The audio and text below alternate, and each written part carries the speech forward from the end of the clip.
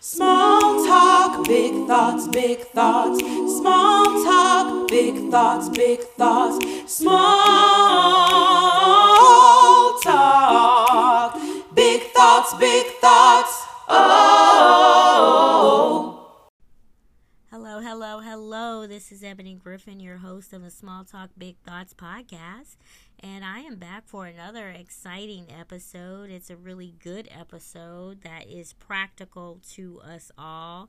And it's more transparent on my part. So I'll go ahead and I'll get started. So last week, September 1st, 2023, I woke up from a dream, and I'm going to tell you a little bit about the dream from what I can remember.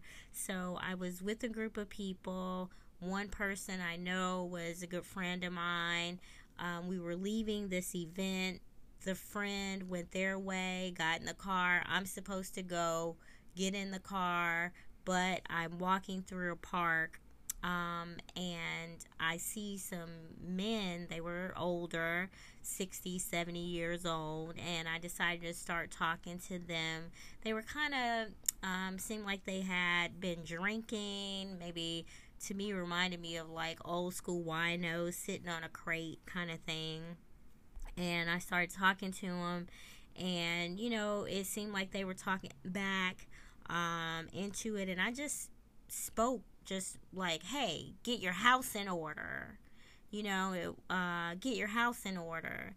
And so then I kept on walking. I passed by this water fountain, and I had a container, and I was going to fill it up. I filled it up a little bit, but not as much. I was going to fill it up more with water. And I said, well, you know what? I don't want to have this heavy container filled with water. Because I'm not going directly to my car right now. I'm going to go into this building that's near this park. And so it was a high-rise building. What I know in my growing up is called the projects. If you live in America, you pretty much know what a project is. But it was a high-rise, and so I walk into the high-rise. I am, I'm not greeted. It's just a lot of activity. It's kids everywhere. The hallways are filled with people. It's a lot of movement. It's up and down, people walking up and down the stairs. It's not quiet at all. It's noisy. It is a lot going on, and there are people, I guess, moms. I noticed a lot of moms.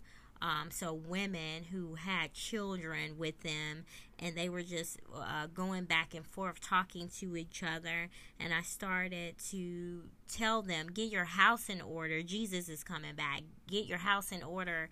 And I could see that they weren't paying attention to me. They saw me, they looked my way, but they were not paying attention. And so I just started shouting, get your house in order. Get your house in order. And so, I woke up after that. So I don't know, what the end of it was like. I can't remember, much more detail after that.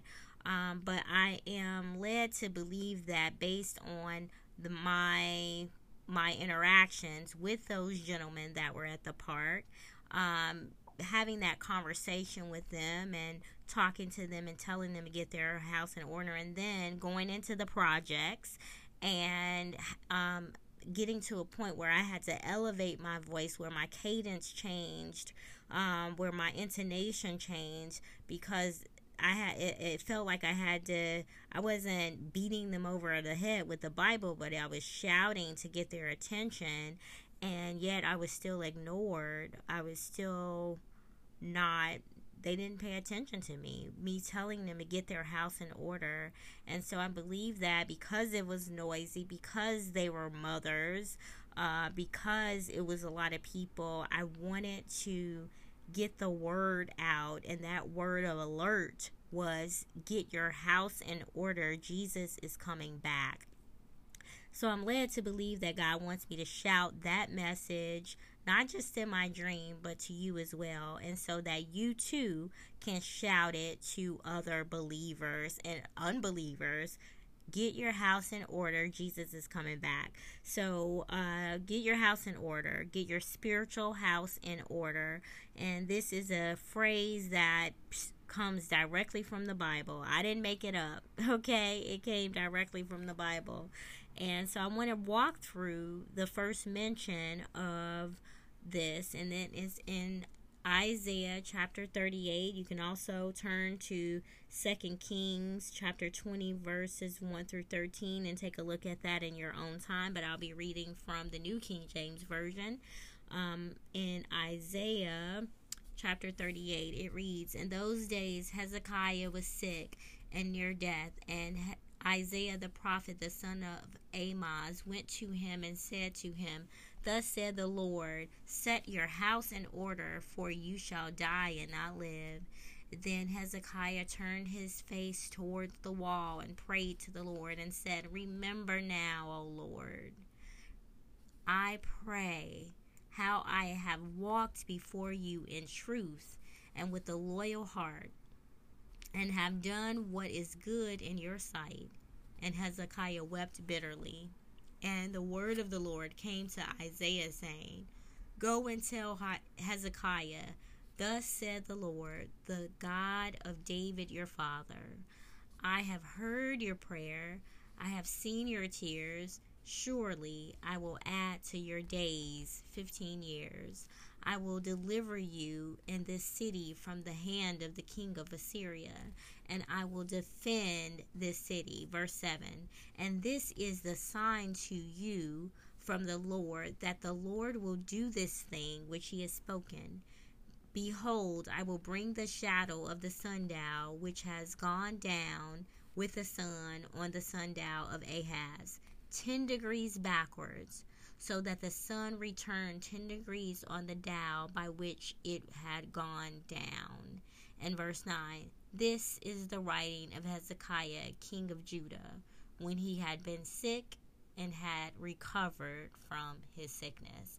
Now, the rest of chapter 38 goes into this, it's a little bit of a prayer to the Lord that shows what was going on in Hezekiah's life. It is practical. I think this chapter is very practical to Hezekiah, but it could also be very practical to someone that might also be living. Maybe you're listening and you're sick, or you're ill in some form or fashion. You may have some type of condition. You may have heard some bad news like Hezekiah, and I think it is a good example of going through what Hezekiah did. So when he heard from the prophet Isaiah, he was already sick. So Isaiah came there with Hezekiah already being sick. He was so sick, the word says he was sick near death. He was sick almost to death, okay?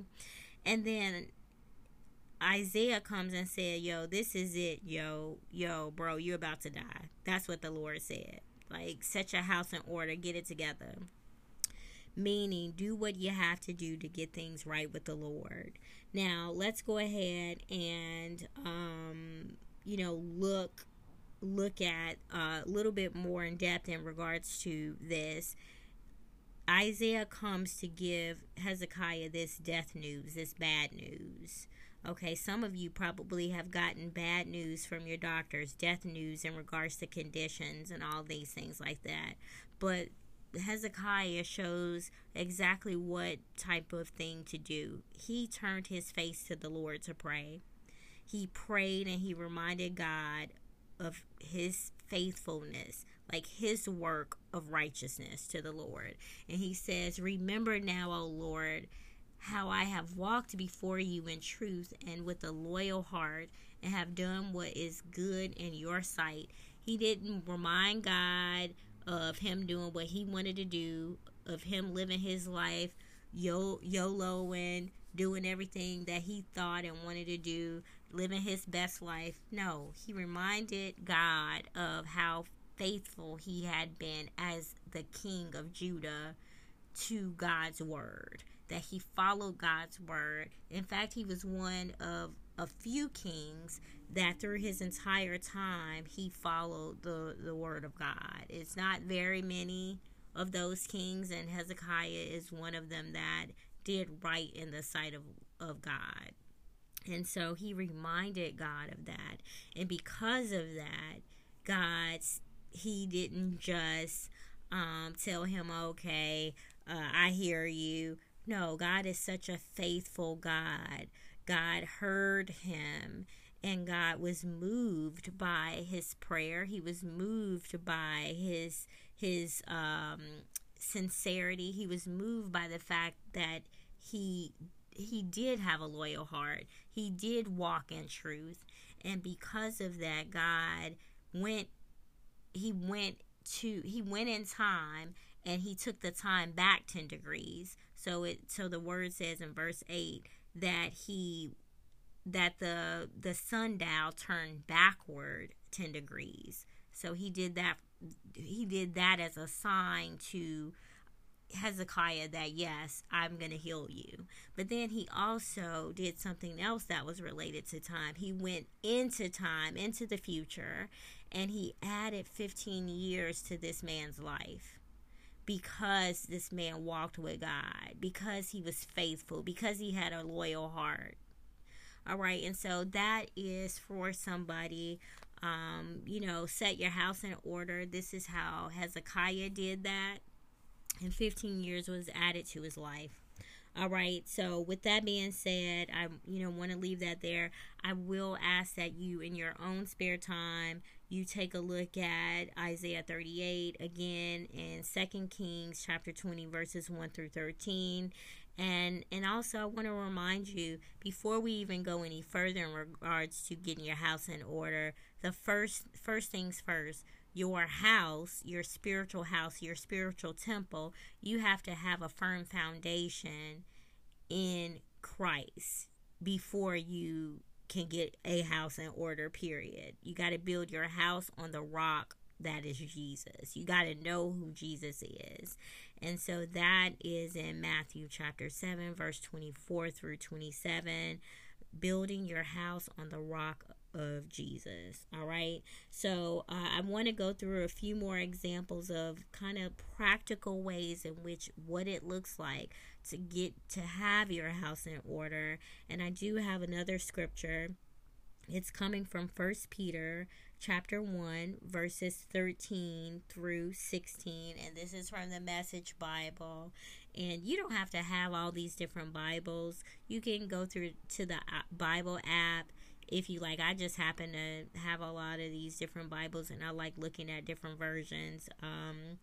But you can go to the Bible app and pull up different scriptures. Go to the internet and pull up different scriptures and read them in different scriptures, so that way you get a clear understanding. Some of them are more visual and give you more information. It gets a little bit more in depth. So going back to 1 Peter chapter 1 verses 13 through 17, let me read it again. It's from the Message Bible, and this is in reference to, I believe this is a great example of what it looks like to get your house in order. So it says, roll up your sleeves, get your head in the game, be totally ready to receive the gift that's coming when Jesus arrives. Don't lazily slip back into these old grooves of evil, doing just what you feel like doing. You didn't know any better then, but you know better now. As obedient children, let yourselves be pulled into a way of life shaped by God's life, a life energetic and blazing with holiness. God said, I am holy, you be holy. And so that was 1 Peter 1 13 through 16.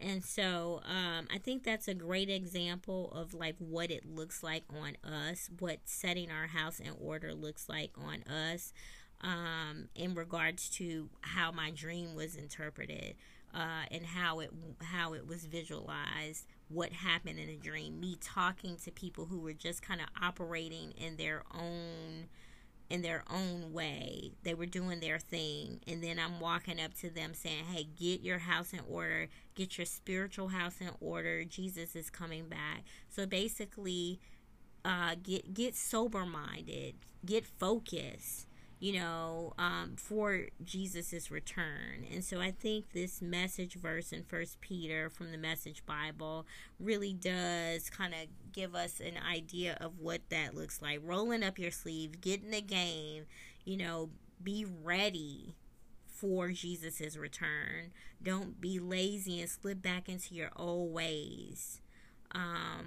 But because you didn't know what was like better to do then, but now you know, and since you know better, you got to do better. And why? Because as followers of Christ, we are obedient children. We are his obedient children. We're God's obedient children, and we don't want to get ourselves pulled outside of the way into what we want to do. We want to be pulled into the ways of God. To have an energetic and blazing life of holiness. And so I think that message version is really good. It gives such revelation, and also just it gives hope to the end for the grace which is brought to us, in Jesus Christ. So I really do like that. And so with that being said, I want to give you a few things that will be helpful, just some practical things that you would be able to use to get your house in order that is related to Isaiah 38, that's related to the verse that we just read, and so in First Peter. And so the first thing I want to start off with is, in regards to getting your house in order, get a relationship with God. Like I said earlier, you want to build your house on the rock, not sinking sand. You want to have a stern relationship with God, and that means that you know him intimately, so much so that you're craving God.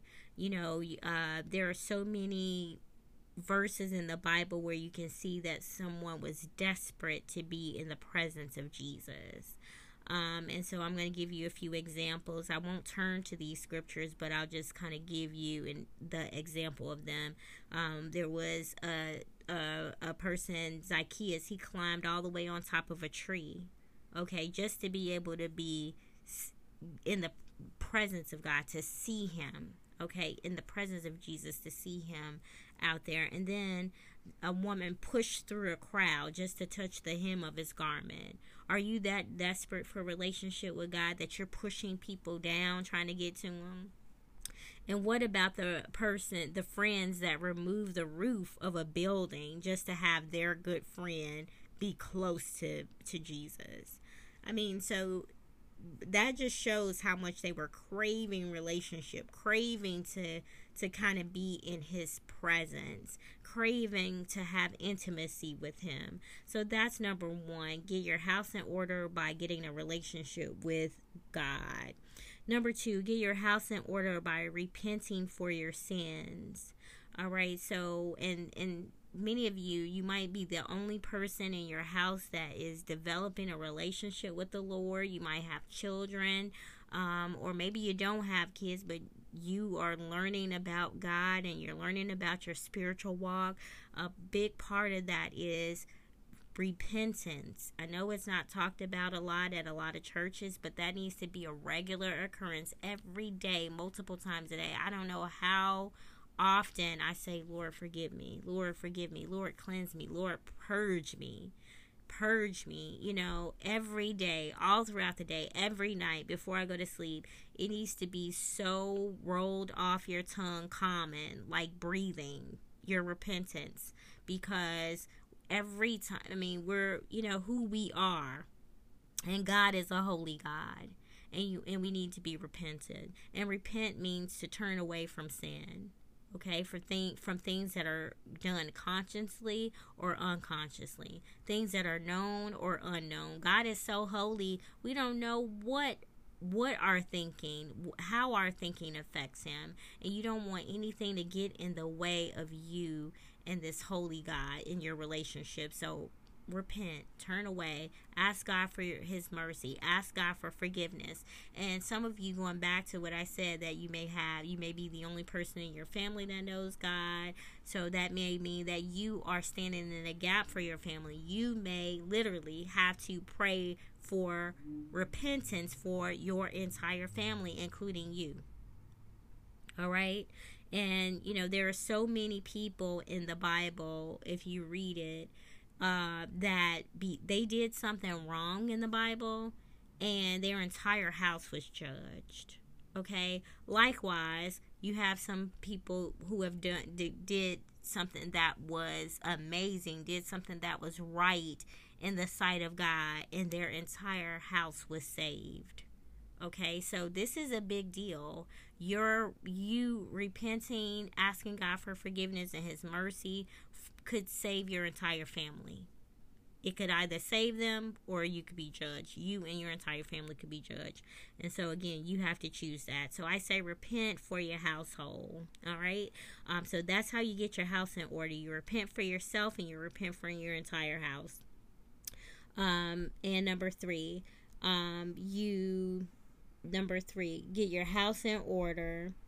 Get your house in order by living your life in such a way that you can remind God that you walked right in his sight. All right. And so going back to Hezekiah, that's the one thing that he had.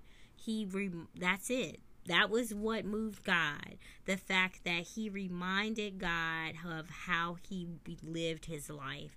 So, live your life in such a way that God will be pleased with it. Consecrate your body and your temple and be holy. Walk in his ways. Of course, we are not perfect. We're going to make mistakes. We're going to get things wrong. I don't know how many times I get things wrong. I get things wrong. But I'm not going to sit up here and tell you, God know my heart. No, the heart is desperately wicked. I know my heart, and I know that it's not good all the time. All right. And so because of that, I'm repenting, and then I'm also desperate to do things better and do it right. God wants to see a pure heart, clean hands and a pure heart. That's what he wants to see. So get your house in order by living your life in such a way that you can remind God of your righteousness, of your holiness, that you set yourself apart from others, that you may have been doing what the world was doing and doing what all your friends and other people were doing, but you turned away from that and you moved closer to God, and you decided that you were going to walk in his ways and do what was right in his eyes, not your own. So number 4, get your house in order by building your house in wisdom. Building your house in wisdom and on a sturdy foundation. We talked a little bit about that earlier. Having that foundation being Christ the rock. All right. And that was from Matthew. All right. And then number 5, get your house in order by learning to occupy and labor until Christ's return. So one of the things that I was telling the people in my dream is get your house in order, get your spiritual house in order. Jesus is going to return.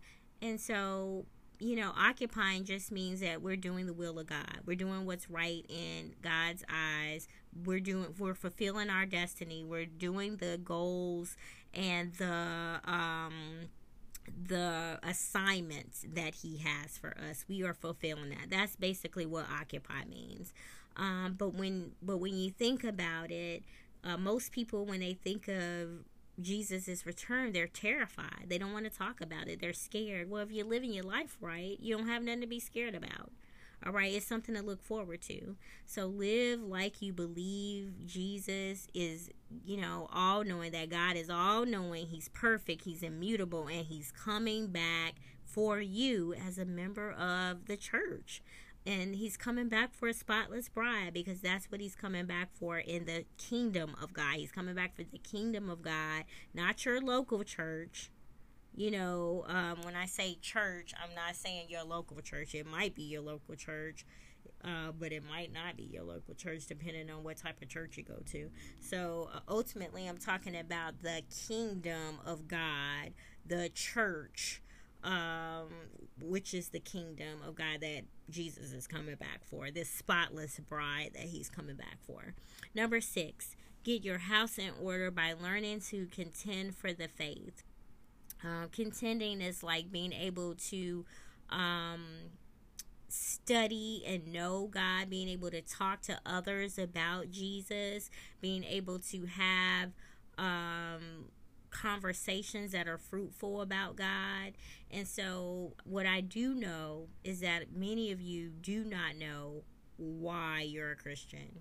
Like, you don't know why you're a believer. You don't know what you believe. You just, maybe for some of you, your family, you got like 5 generations and they all said they were Christians, and you're like, yeah, I guess I'm a Christian too. Sure. Okay. And so you don't know exactly why. You don't know what you believe. If somebody was asking you what you believed, you wouldn't be able to tell them what you believed. It would be like, let me duck and dodge because I don't want these questions. And so contending for the faith is actually knowing exactly why you believe what you believe, who you believe in. All right? And knowing who God is, and knowing what you believe in, and knowing why it's important to you, having a testimony for yourself, because no one else can tell you what you believe. It has to be on the basis of your life and your experience and your relationship with God. It's not on somebody 10 generations or 5 generations back in your family. It's all about you and your relationship and your testimony and your walk. And so I will say that there will be a time that you must know. You're going to be in a position where you must know what you believe. You will have to answer to others in regards to why you believe what you believe. You won't be able to hide. You won't be able to, sit in the back. You won't be able to kind of like prolong the conversation. You will have to get into the conversation, and you will have to pick a side. And in the book of Revelations, it says that the Lord vomits out the lukewarm. All right, so that means that somebody can't be cold and they are cold or they're hot, and then they have this one in the middle that's like lukewarm and in between.